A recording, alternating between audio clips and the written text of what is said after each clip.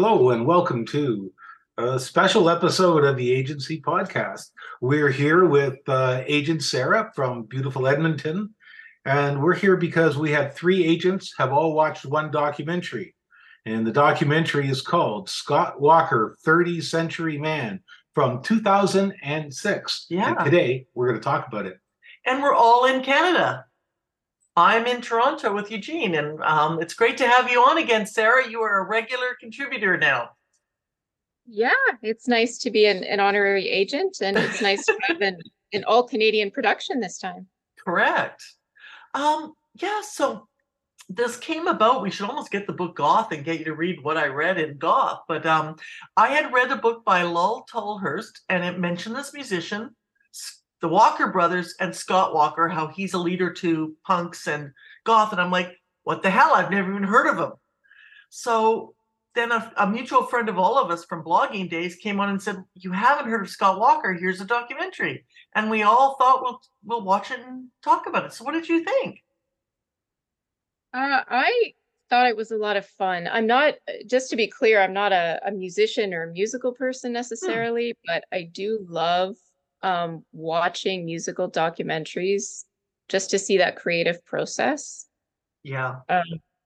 I love seeing what goes on behind the scenes. I'm not as big on like concert footage or lifestyle documentaries, but I really dig seeing what they do in the studio. How do they get this music out? Like what even happens? And this has to be one of the most fascinating glimpses into the creative process I've ever seen. It's very, very bizarre at times, but because Scott Walker was so, I don't know, they describe him as avant-garde in a lot of places I looked at, but I would say more experimental almost. It's Especially also a document of a remarkable transformation from somebody who started out as a sugary pop singer with a group called the Walker Brothers, who were neither brothers nor named Walker. And interestingly enough, they were making music that reminded me very much of the Righteous Brothers, who were neither brothers nor righteous. And I thought when I saw the beginning of it that, oh yeah, he had a voice, and the record company is pushing them in this direction because, well, if it sounds like these guys, it'll be a hit. But he transformed over decades into someone who had no interest at all in the commercial aspects of his work and really wanted to make art. Yeah, I want to just jump over here for 1 second. So I didn't know the Walker Brothers, but when the documentary started playing, I did recognize a song. I recognized, I guess they had a hit. They were a little bit like Jerry and I call them like Jerry and the Pacemakers. The Righteous Brothers works too. So we're talking about the 60s. And I certainly don't know. I'm more comfortable being well aware of 80s and 90s music than I am of 60s music. That's for sure. But I mean, I thought they were like Jerry and the Pacemakers. But one of the songs is "The Sun Ain't Gonna Shine Anymore." And I went, oh, I do know that song. That was a big hit. Yeah, I do know that song. I didn't know who it was. And I've heard it probably 10 times in my life. But if you had asked me, I would have guessed Righteous Brothers. Correct, yeah. And I would have said, if you hummed it to me, I would have thought, or Hermit and the Hermits, I might have guessed too. One of those boy bands from the 60s. And that's exactly what the Scott Brothers were. So it begins, the Walker Brothers. Yes, not Scott Walker. The Walker Brothers, it begins in the 60s. And they have long hair mop tops like Mick Jagger or the Beatles. And so you're watching this straight ahead fan club boy band. And like Eugene says, something starts to change. And, you start to follow, who is it? And then they show a lot of musicians. There's like talking heads, and they're like, yeah, who's Scott Walker? Nobody knows who Scott Walker is. What's he all about? Where's he? And they say he's reclusive. He's eccentric. He's, they even say he gets angry. Or is he drunk? So there's all this in the first few minutes where you're like, well, who is it? And you start to follow his career. I guess the big question raised by this documentary is, did Scott Walker change? Or was this always Scott Walker? And he was somehow able to kind of mold himself into that pop icon place for just a short period of time. Now, that's a really interesting point, Sarah. Yeah. I think that he was like a few other acts from the same period that managed to find a career through the pop music genre on the very outskirts of it. And I'm thinking of, let's see, who else would there be? Frank Zappa, Captain Beefheart, Bjork. Bjork would be another example. People who somehow managed to do enough work that fit into the machine to be included in it, even though really they couldn't possibly sustain being part of the Star Maker machinery. Yeah, and you said something to me when we were just saying we were going to meet Sarah. You said this was a story that went in reverse. It more or less did, because you start off with success. He starts off with riches. And I wouldn't say he moves into rags, but he definitely did come down in profile voluntarily. Yes. In fact, there's one point in the documentary in the 80s where he's talking about his very, very 80s album, Climate of Hunter. I listened to some of it. It is, if you're ever nostalgic, if you ever want to go back to the 80s for a brief period of time, listen to Climate of Hunter. Wow. It will take you there for sure. I'd never heard that one. I was only familiar with the 60s work, but okay. Yeah, so he starts off with, like you say, in a boy band. He's got it all. He's got the popularity. Everybody thinks he's cute. That comes up a lot in the documentary. It does. Well, he was very good looking. He was dreamy. Yeah. Yeah, he did. He had that conventional, I wouldn't say like a surfer look or anything, but definitely like a, nice looking guy. So he starts off with that, but he starts to move away from it more and more. And as he's being interviewed in the 80s and they ask him, do you think that you're going to have another hit like you did in the 60s? He's like, oh man, I hope not. Yeah, because he said he never wanted to make money. He doesn't care about money. That was still in the 60s when they're talking to the three musicians together, the band. He goes, they're like, I want to get girls, I want to get money. But he's like, I'm not interested. Yeah, but still, rich or poor, it's good to have money. Well, yes, and I think that helped him produce records. Having the other really strange thing is that in between his sort of seminal creative works, he did albums that one commentator characterized bluntly as middle-of-the-road slop. Oh, yeah. And he had a bizarre trajectory, too. Like, at one point, he was doing country. Yeah. Like a little bit of country music. Like Tom Rush he covered? It was just, I think so. Yeah. Yeah. Oh, well, I guess as a folk musician, right? Yeah. So you see all the success. You see he's on TV in the 60s. And then you see he also did look slightly unusual even for the 60s. And at one point, he says that he was actually a beatnik from the States who lived in America. And how he dresses in the 60s is very unusual. Tight black jeans, black shirt, sunglasses. He almost always had sunglasses on. And it turns out that he tells some fun stories about drinking with his drinking buddies. Which apparently he did plenty of. Right. That may have been part of his career fall. Wasn't just that he was very creative and he wanted to do something experimental, but he may have also been distracted by wine, women, and whatever. He said somewhere in there that he didn't produce anything for 20 years and blames himself. He says a number of times, it's all my fault. Yeah. He did. Yeah. He takes full responsibility, which is so rare in the world of music. But yeah, I think that was recovery culture, that he's been in recovery. Yeah. I think that was really him owning his own path. That would, to me, was familiar of recovery. Yeah. Yes. Which is, again, kind of unusual to see for someone coming out of that culture. And he hung out with like the top people. I think that was kind of what got him on that cycle, really, is he was hanging out with the Stones' manager and traditional party life when he had that pop mainstream success. Yes. But then, unfortunately, it's such a weird paradox because he wouldn't have had the opportunity to do any of the later stuff he did without that mainstream success. And yet it's not the mainstream success. We're not talking about him today because of his mainstream success. No. I don't care about the Walker Brothers or his his handful of schlocky albums. It's really just his later experimental stuff that we're talking about. And also because his experimental stuff turned out to be tremendously influential on a number of other musicians, such as Nick Cave and Warren Ellis, for instance. Boy, if you put the recent Nick Cave and Warren Ellis music on beside some of the Scott Walker material, it's like, oh yeah, and like the one where they were beating up on the meat. Yeah. And that's very much like Tom Waits too. Yeah, he was doing that kind of work with all kinds of found instruments. Right. So I want to clarify, when you say beating on the meat, we're talking about there's the documentary itself. I was trying to think of how successful was this storytelling. I think there were a lot of really interesting things in the documentary. One was that they, in 2004, they do, I think about 2004, 2006, they go into a studio when he's recording his last album, The Drift, I believe, and he does get a percussionist, to pound a raw beef steak or something, or ribs, ribs or pork. I think it was a big chunk of pork. It was like pork-based percussion. And the guy didn't use anything to beat it. He didn't have any hammers or anything. No. He's literally just punching some pork.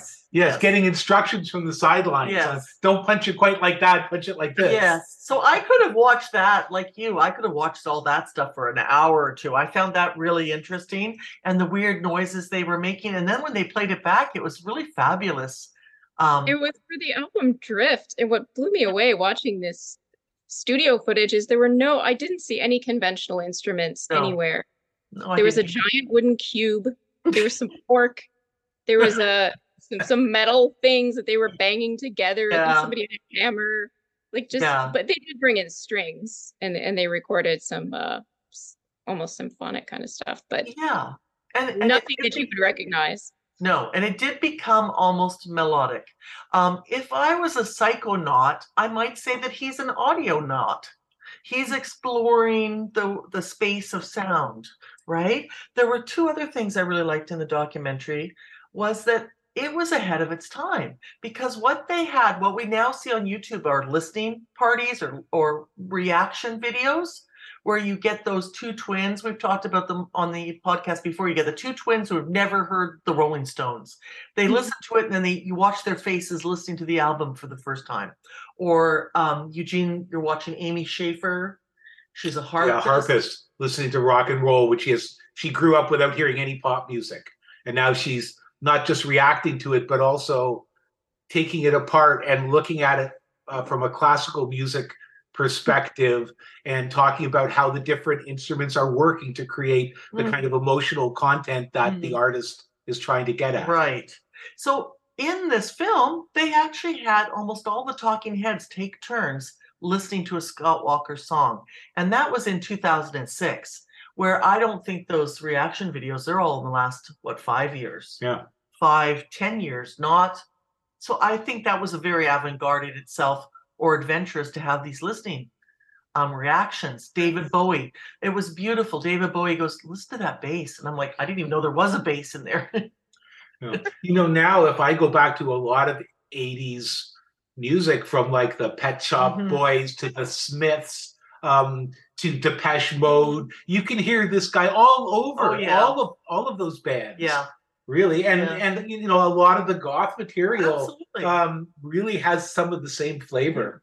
And which was astounding to me, knowing when I read the Lol Tolhurst book, I knew every page of the book was a delight, and then hit Scott Walker, and that was a huge influence. I'm like, I never heard of this guy, never heard of him at all. So that was really weird to me. What a great discovery, though. What else did you notice? Go ahead. I'm curious. The idea of introducing someone to Scott Walker, do you feel that his voice is like a maker? It could be a deal breaker for a lot of people. I do. Now, I'll either have to hate it or love it. I agree. I do think it's a deal breaker. I'll tell you something. When he was in his Jacques Brel phase, when he came out of the boy band and he was doing that, I was like, I don't want to listen to it. I like it that he's doing it. It's like a lounge band. But you know who ran with that? Yeah. When Tom Waits did Frank's Wild Years, then it had that kind of drunken feel about it. Yes. The very similar kind of spirit. It definitely was. But it was not my favorite. I probably wouldn't play that album. Although the poetry was really coming to the front on that album. The words, the lyrics were incredible. what I liked was when in the film he says, and it's obviously the last few years of his life. I mean, he looks very healthy. It's shocking that he's passed away since they made that film, because he looked really quite good. He was 75. And Okay. I think at that age, anything can happen. Anything can happen. No. Yeah. Even if you have a healthy lifestyle. And Right. he sort of indicated that he didn't have the healthiest lifestyle. Right. That's true. So at some point he's talking, he said, we just want a male voice.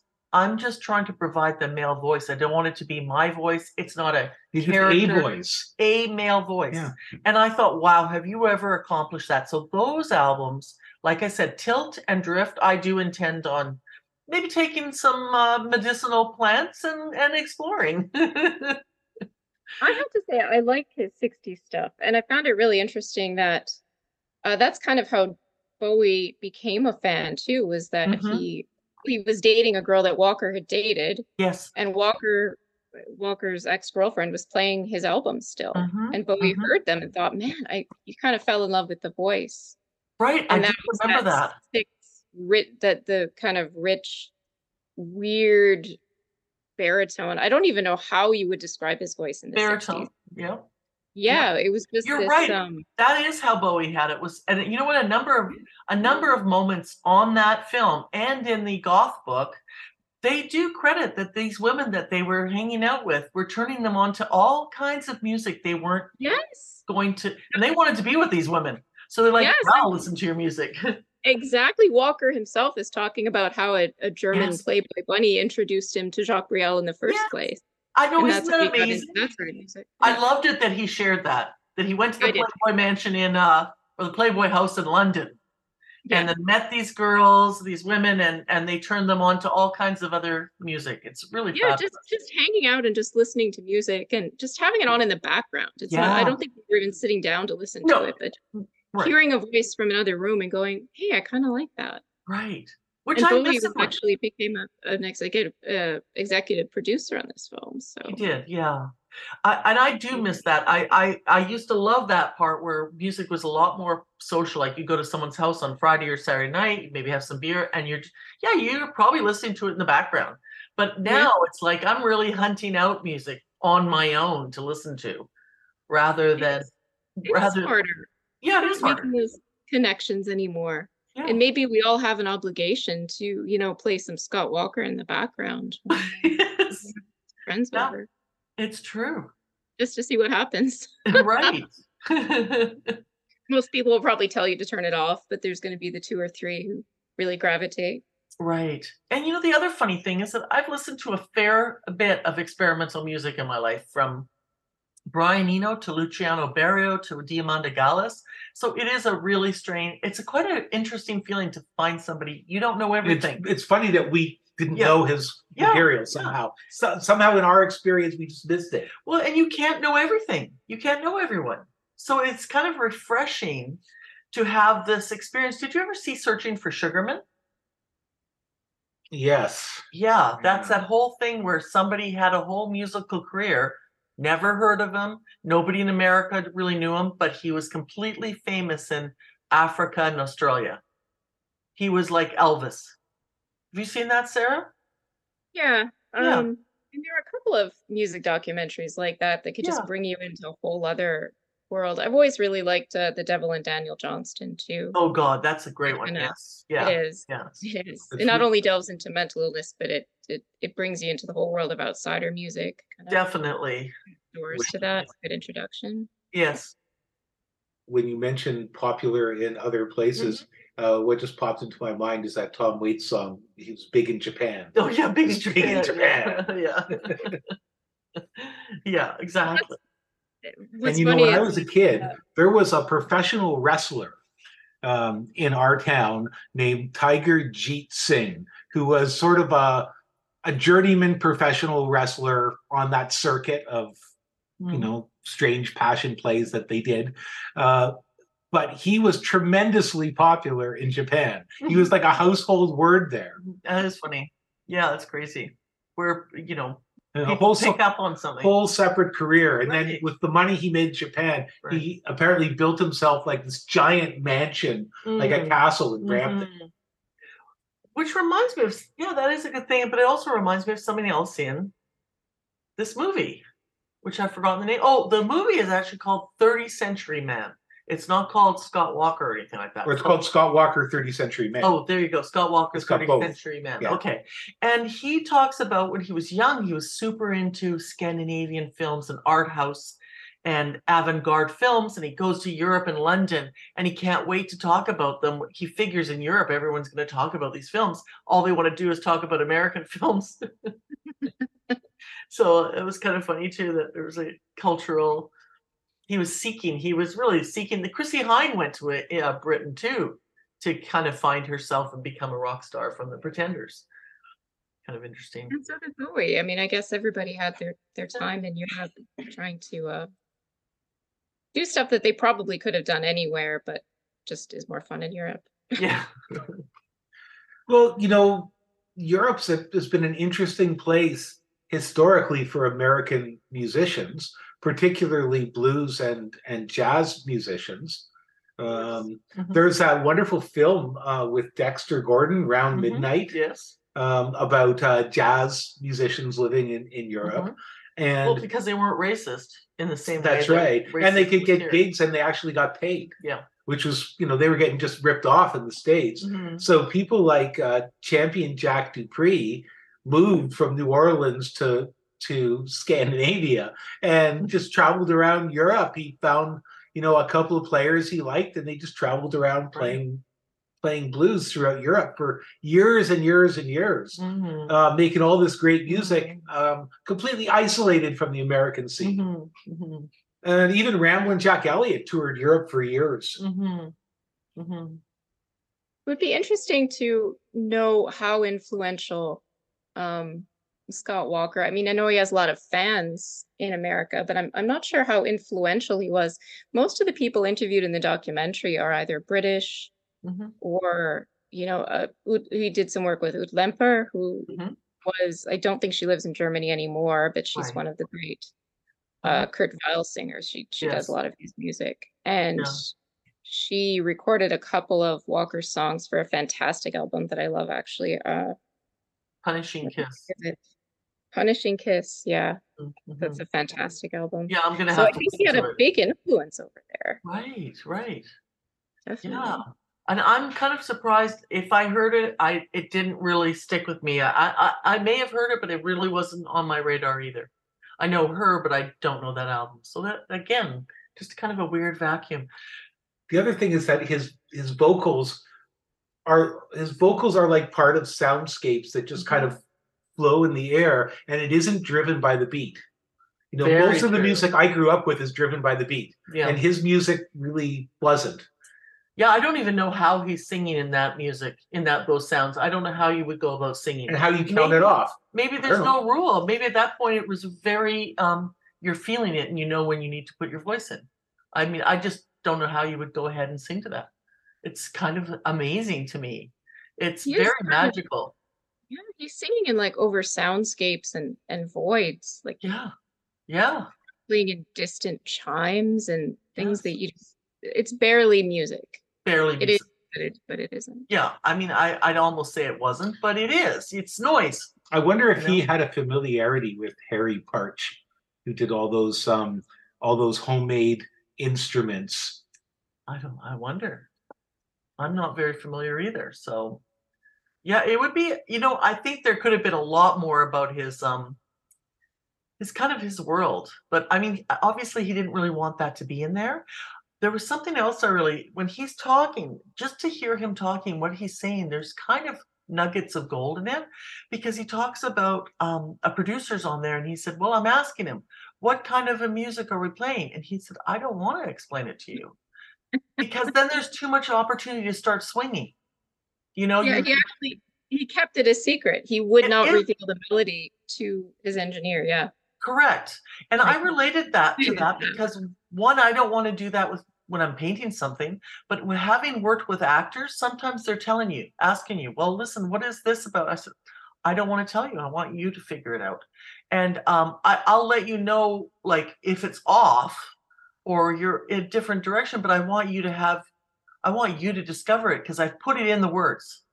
I put it in there, but you don't want it to be all formulaic and now we're going to do it over and over again. This way, there isn't something to repeat to play again because it's not explained. He really was leaving it open to the experience. Even the people working on it would have been experiencing it with him. And he knew when he liked it. As you can see on the camera, he's like, yeah, okay, yeah. You can see him being very pleased by it. Yes. He had a fascinating process. And the same with his lyrics, which are very open to interpretation. And yet he would always have a jumping off point. Like one of his songs, Farmer in the City, I think it's called, is actually about Pier Paolo Pasolini, the Italian director. Right. You wouldn't really know that from listening to it, but I read it somewhere when I was looking into him. Yeah, that's crazy. He was quite an interesting fellow himself. Yes. He would take snippets of famous trials and kind of use that as a jumping off point. But he wouldn't just stick with that. I mean, his lyrics were so abstract in a poetic sort of way. You can get a lot out of them. I agree. I thought they were incredible. I like that in the film too, when he's singing when he's voicing, and then the lyrics are there. You're like, these lyrics are really, they're so ambiguous. It's like the perfect lyric and poetry, because you bring yourself in there. It is like you are like having a waking dream.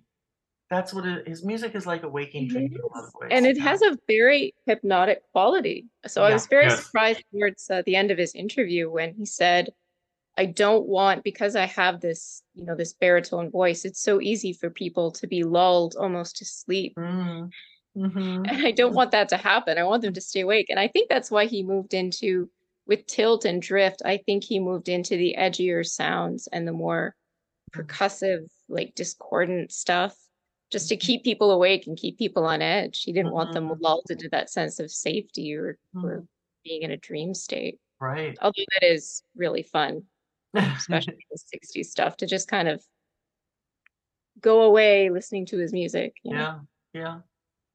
Float away inside of yourself with it. That's for sure. And then again, the other part is he had a money-making opportunity of a career at first, and it really, really would not have been that way. It wasn't a good fit, him being a pop star. No, he hated it. No, he was uncomfortable. He didn't like it. And he said he said it didn't matter what we sang because everyone was just screaming. He was also not very prolific. I mean, after his early 60s stuff, he produced the albums that were called Scott. Yeah. And then after that, the albums were coming like a decade apart. Right. And that's what I found a very bittersweet part of the movie too, when he was saying, well, I didn't do very much, but that's sort of my fault. I take responsibility for it. And I wasn't sure whether it was because of substance abuse or because he couldn't get the money because he wouldn't compromise his vision. So maybe he couldn't get the funding to get the music. Or all of the above. Or all of the above. And he said, that's on me. But he had reached a point, it seemed, with Tilt, where if he had done that when he was 30 years old, what music would we have had for the last 40 years of his life? Like, he may have hit Tilt when he was 30 if he could have. But he couldn't. Yeah, or he maybe never would have got there. Or maybe, that's the nature of art making, because you don't know. You have to go through what you go through to get there. Sometimes you have to have all your life experience and failures or benefits to kind of go, oh my God, I just had a vision, Because he didn't have the vision of Jacques Brel. He was doing that, but it was not experimental. It was something. He did have to burn away a lot of layers to get at his final work. It took him a long time. He had to go through all the crazy. He had to go through the 80s phase with the crunchy drums and the really 80s sound. He had to go through that weird country phase in the 70s. Right. He had to go through a lot to just burn it away, get at what he really wanted to do, which was true. Well, it might not be that weird. You might use the metaphor, you're writing essays. You're almost doing that when you're writing an essay. you're kind of burning, you're starting out, you got the ideas, you're trying to construct it, and then you're like, why didn't I get here? Sometimes I don't get there for a month. Like, why didn't I get here on the first day I started writing? And we measure success by things like you got the record contract, you got the big concert venues, you got the videos, all of those sorts of things. But imagine for a minute that he started the other way around, started with the super creative work. Who's going to give that? Who's going to give somebody doing that a record contract? Nobody. Right? We can't make money doing this. No. Right? He was able to have enough recognition from his early work that kind of gave him a way into the industry, and allowed him to get some of this stuff done, even though it wasn't very commercial. That's true. It's very true. And he probably built up a few producers that believed in him, of relationships, you know. Hey, what about the guy? Oh, sorry. He didn't start off with the Walker Brothers either. He had an even earlier incarnation as an almost Justin Bieber-like crooner who had a lot of girls. Right, I forgot about that. Yeah. I guess he must have had a very mature voice at a young age that attracted people to it. Yeah, you're right. He had the right look. He had the right voice. Yeah. And he was able to modulate his voice, kind of not make it go too high, but he definitely disguised that like rich booming baritone that he had later on. He definitely toned it down. Right. Yes, there's one that they played during the film where his voice, I want to call it falsetto, but it wasn't a true falsetto, but he was clearly singing at the height of his range. Yeah. You could even see him sending it up. I think it was the Tom Rush song. I don't know, but I think so. That could have been too later on. I don't know. There's something else you guys said. I wonder. I know he wrote a lot of material. I wonder if he wrote for other people. They didn't really talk about that at all. Yeah, I thought did he not write that for Ute Lemke? I thought he may have written. He may have written that for her. I don't know. He wrote it for her necessarily, but he let her record like it. In America, there are lots of performers who are songwriters whose bread and butter was really writing for other people. And I'm thinking of Steve Earle, Townes Van Zandt, Guy Clark, Carole King for certain, Neil Sedaka, Neil Diamond. I mean, they were in the business of cranking out. What's that songs. Jack Nietzsche you mentioned earlier too? Jack Nietzsche, sure. Sure, and Wall of Sound dude as well. Karen Warren, is that Diane Warren? Sorry, Diane Warren. Well, she's written probably all the Oscar-winning, torch songs. She's probably written them. Oh yeah. Yeah, she's like remember Marvin Hamlish? you know that's not Jennifer Warren. No, Jennifer Warren did the covers of what's his name? Guy did Suzanne. Leonard Cohen. Leonard Cohen, yeah.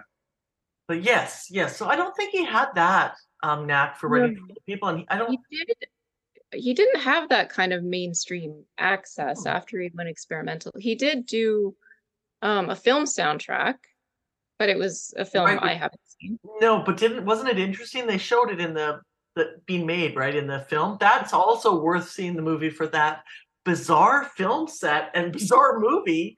I don't even know what was happening. I don't remember the name of it, but we have to watch it. It was crazy. Lola X, I think, was the title. What was it called? Lola X. Okay. Lola X. Yeah. Yeah, it looked amazing. It did. I would watch it now just to hear the music, but it looked good on its own. It did look good on its own. It was very artistic and it had incredible music and an incredible soundtrack. But this made me wonder, are there any other artists, I can't think of any in like the avant-garde genre, who had this same path where they go from mainstream pop success, top tens, to this? Has there been any other avant-garde musician who's followed that sort of path? Oh God, that is such a good question. That I feel like there is. Not quite the same thing, but Sun Ra had some success with more mainstream jazz and some R&B sides that his band released before he started doing work with wonderful instruments like the dental drill. At one point I started listening to Sun Ra, and I really loved his music. And then I think I was at my buddy Box's place, and we were playing Go, and he put on something that, I mean, it was 40 minutes of solid dental drill until I just couldn't stand this anymore. I think it was an effort to psychologically destroy me so he could win. I was just gonna say that's like Soviet style, like mental jujitsu that he's doing on you there. Who did that, Vox? Yeah. Oh my God, that's hilarious. I wonder if Vox has heard of Scott Walker. Well, we'll have to ask We'll him. have to find out. Maybe he's listening today. Yeah. You can write in, Box, and tell us. Yeah. That is a good question. How many people have gone from mainstream and become, I mean, I'd almost wish I could say Elvis Presley, but because he went mainstream and then he went operatic. But he had so many fans that he never stopped. But I think some of that music was pretty experimental, crazy. But there are lots of bands, I think, who operated on sort of on the edge of the music industry. They were pop enough that they could get records.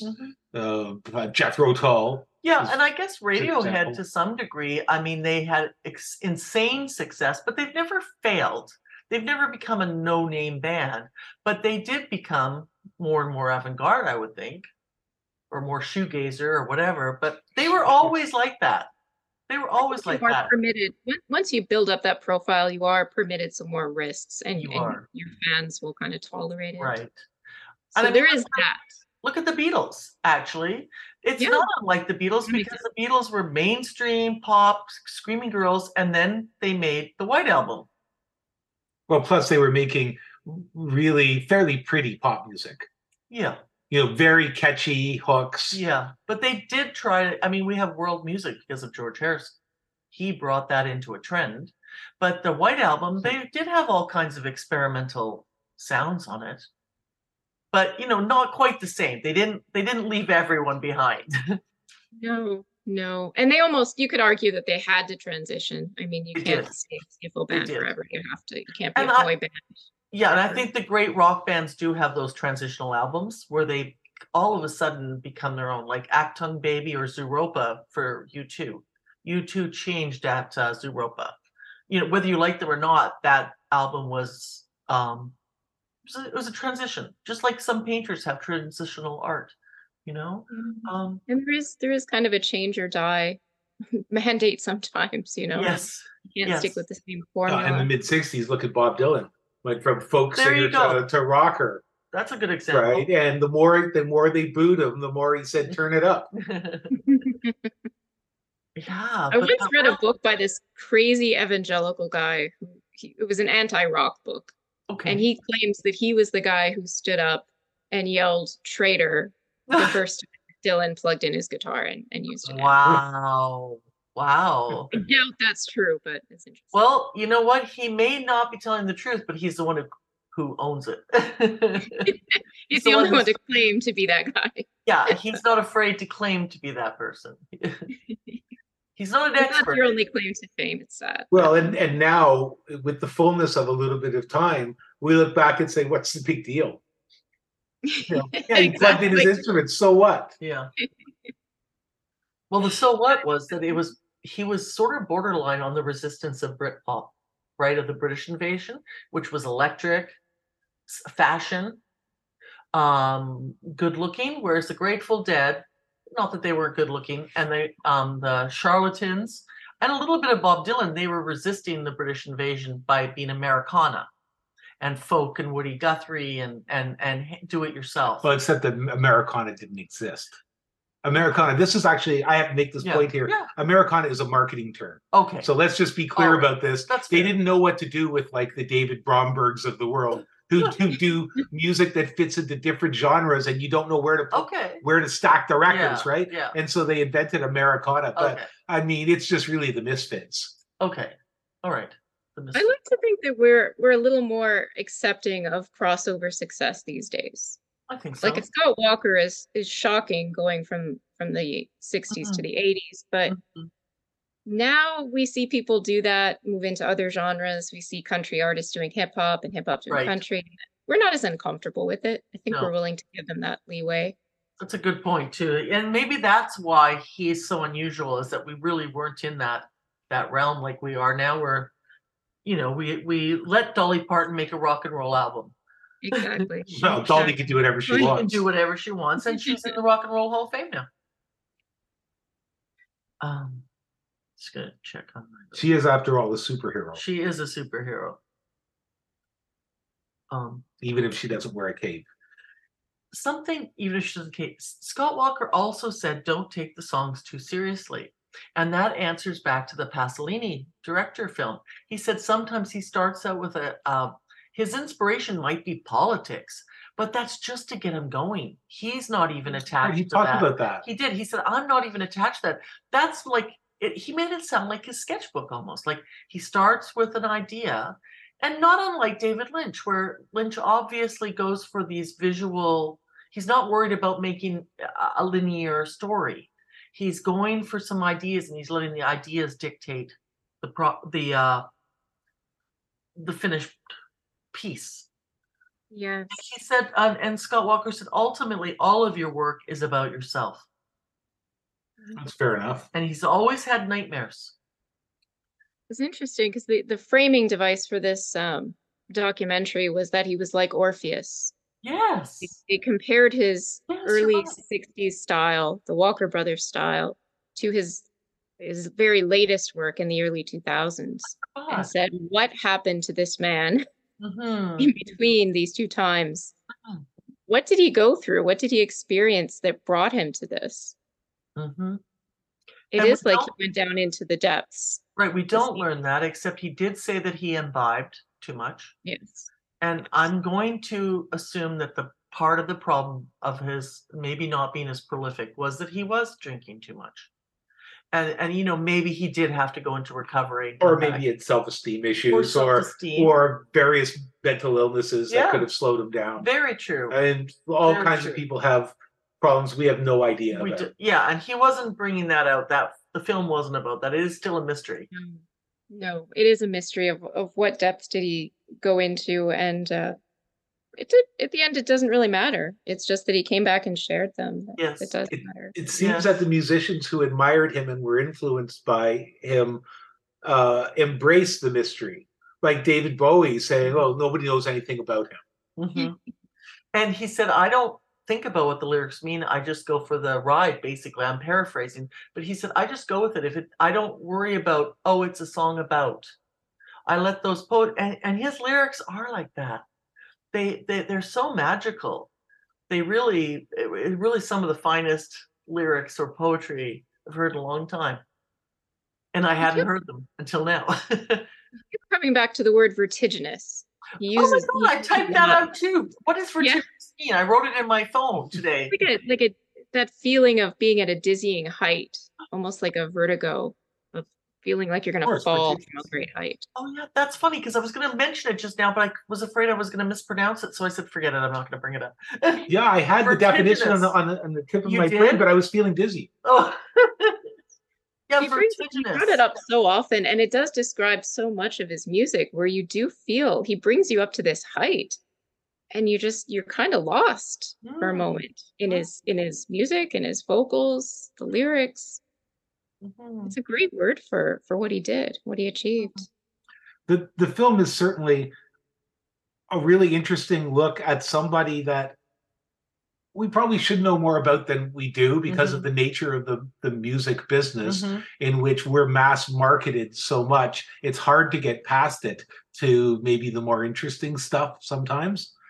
Who was the director? Did you look it up? Yes, it's Stephen Kijak. Right. I was wondering if he was a painter related to the British painter, but I don't think he is. And do you know what other things? I think he's done a couple of other music pieces. I don't know. I failed to do my research on that. Well, I mean, I had I did look it up earlier and I'd forgotten, but I did really like. How did you feel about the direction overall? I thought it was pretty good. It was well paced. They kept it interesting. I wasn't bored anywhere through it. I was quite fascinated throughout it. There were lots of little surprising tidbits that kind of made it a little bit special, like Buddy punching the beat. Yeah. Yeah. Oh, he did Stones in Exile, so that's going to be a Rolling Stones movie. He did. He's worked with David Bowie, Scott Walker, the Rolling Stones, Jaco Pastorius, Rob Trujillo, Backstreet Boys, X, Japan, Lynyrd Skynyrd, Judy Garland, and the Smiths. Well, that's an oddball mix, isn't it? Quite a range, yeah. Yeah, as a film director and films about music and musicians. So he's been doing it for a while. He's he's done a number of pieces. So that's kind of interesting. What about the woman that you mentioned, Orpheus? They pick a narrator at one point that's almost like the female version of Scott Walker's voice when she goes, "What happened to this man who makes Orpheus?" And then at the end, she's got a really almost stereotypical film narrator's voice. It was pretty. That also added to the feeling of going on a dream journey in this documentary. Yes. Yeah. I have to throw in a word about the production company, Oscilloscope. The name was so familiar to me, and I realized I have a couple of their other documentaries. Oh. They did a really great one about William Burroughs, probably the best documentary about him. Wish I could remember the title, but just Oscilloscope, William Burroughs, if you're interested, just Google that. Yeah, I think I've seen it because I think we even went to a party on it for it. Yeah. So they've done some great films, and it was actually started by the late Adam from the Beastie Boys. Wow. Yeah. That is kind of mind-blowing. Yeah. So there's some interesting connections there with the film and distribution company that did that this. is pretty cool. Good outfit. It's pretty cool. I want to find the William Burroughs if I can. I can't find it. It's too. There's an American singer who started off as a pop singer and went into all kinds of experimental works later. The guy who was in the Box Tops, who sang The Letter. Oh, I know it. I know the one you mean, but I don't know his name. I'm just going to look that up here. Talk for a minute. Okay. I'm looking at a list of their Sophie Jones. This is some of the Adam. The record company Adam Yauch from the Beastie Boys. You're right, and they've been in business about 15 years ago. So they've got a ton of music documentaries. You're right. They have a great catalog. Yeah, they have an amazing catalog. It really is. I'm trying to find the person I'm thinking of was Alex Chilton. Okay, tell us about him. Well, Alex Chilton was like a 16 or 17-year-old singer who was in the Box Tops, and they had a huge hit with The Letter. Oh. And he went on to the band Big Star, which were hugely influential band, but maybe weren't hugely popular. And then he did a lot of production work with indie music of different varieties, working in different genres. So similar kind of story about somebody who wanted to go past the kind of sugary pop they started off with into more creative works. Right. Although maybe Alex Chilton's transformation wasn't as stark. Right. William Burroughs, A Man Within. And actually we did go and we were at a party in Chicago. There was a release party for it. So that's kind of cool. Yeah, I couldn't remember the name, but it's A Man Within. And you know what? I did a little archive work on that too. I was just putting in references at the film company before it came out. Just weird things at an office in Chicago, looking up dates and articles. Isn't that funny? Wow. Yeah, just a little volunteer work. It was just a volunteer job, and it was really cool. And it's with this great gallery in Chicago that was associated with that production as well. Yeah. And at the party, you know who came? Was the fellow who played him, the actor who played William Burroughs in Naked Lunch. Okay. And he was RoboCop.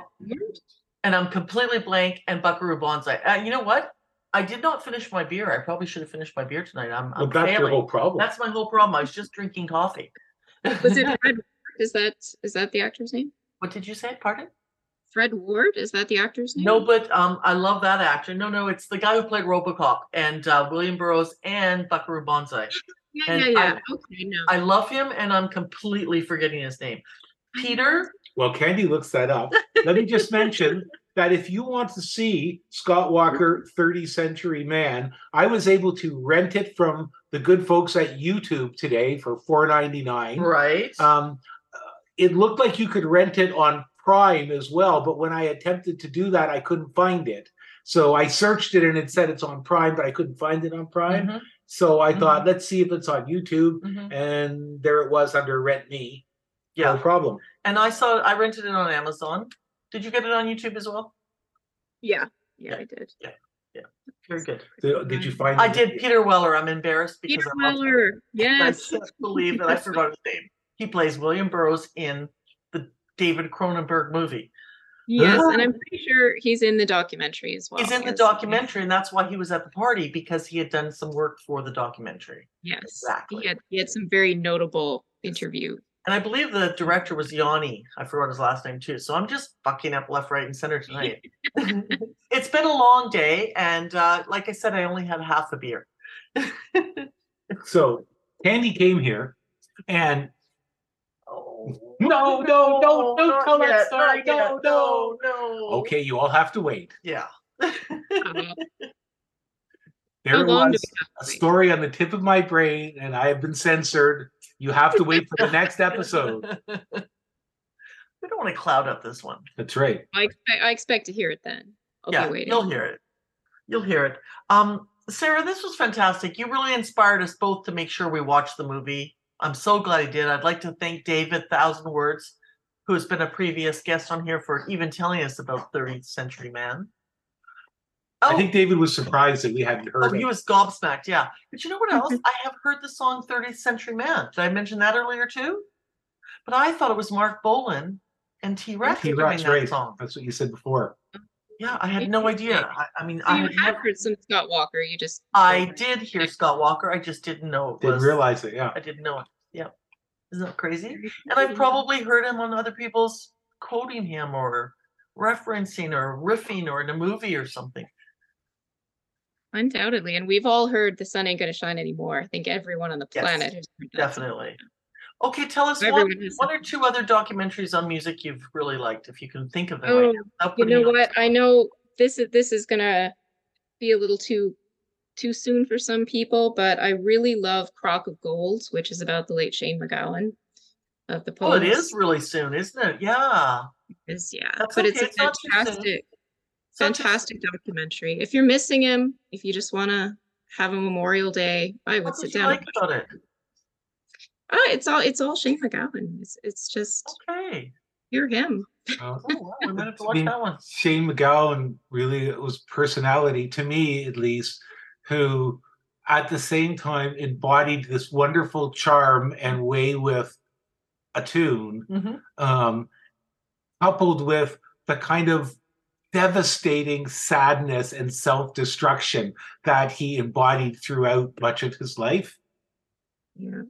And that'd be a good documentary. I'll look the documentary really captures that too. It's almost like that. There's the tragic, but it's again the charm, like you say, the kind of grit and grace that he had, and just he had a way of delivering a song which was tremendously powerful. Yeah, very emotional. Like his version of Dirty Old Town is just so good. I could listen to it over and over and over again. I've heard a lot of people say, just because of the timing, that Fairy Tale of New York is their favorite Christmas song. Also kind of sad. Yeah, we probably in our house play it every Christmas, for sure. Yeah. But yeah, it is. Is it a Christmas song? Yeah, kind of. It's a Christmas song for our time. It is, but I mean, any song that starts out Christmas Eve in the drunk tank, it's not your standard deck the halls with bells of holly. No, and not quite as happy as Christmas at the Airport by also a wonderful Christmas song. I love that song. Yeah. I might have to play that later on the end of this. Yeah. Yeah. You can put some of these songs on there. Shh, don't tell anybody. Well, that would be my recommendation. Okay, great. Well, one of my very, very favorite music documentaries is The Future is Unwritten. which I actually should order for you because I don't know if you can find it online. But it's a Joe Strummer story. It's incredible. Oh, I'd like to watch that. Absolutely beautiful. I've not seen it either, which amazes me because I do. I think you'll love it. You will love it. And it's very well done. It's Julian Temple. I mean, it's very well done. It starts out like when it starts out, I'm like, I don't understand why he's doing it this way. And then afterwards, you're like, yes, get a bonfire. I just watched a very short music documentary that was quite nice about a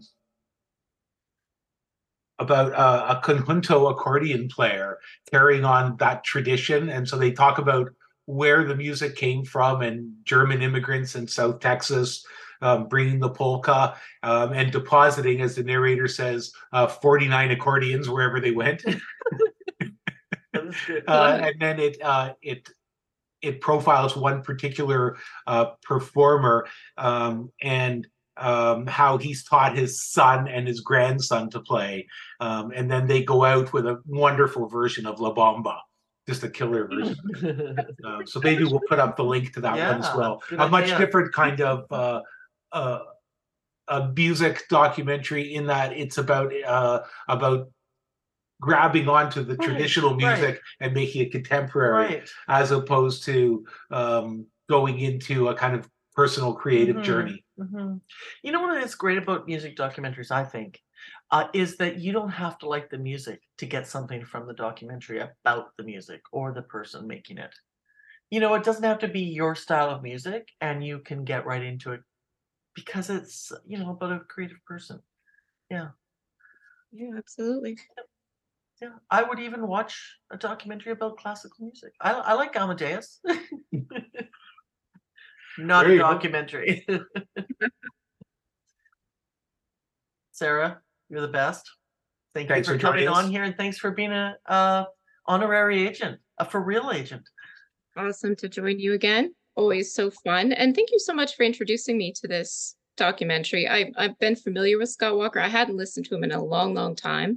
To get back into it, maybe not too much, because too much is a lot, but get it, just dip a toe back into Scott Walker is really fun. Yeah, you gotta have the right drugs, I think. Yeah, or one toe at a time. One toe at a time. Strong support system. Strong support system. Way back. All right, thank you. We'll be back at you soon with another episode of The Agency.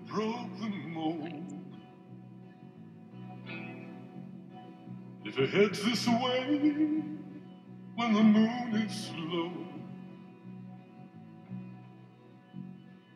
come over and pray. They'll turn the buffalo. They'll turn the buffalo.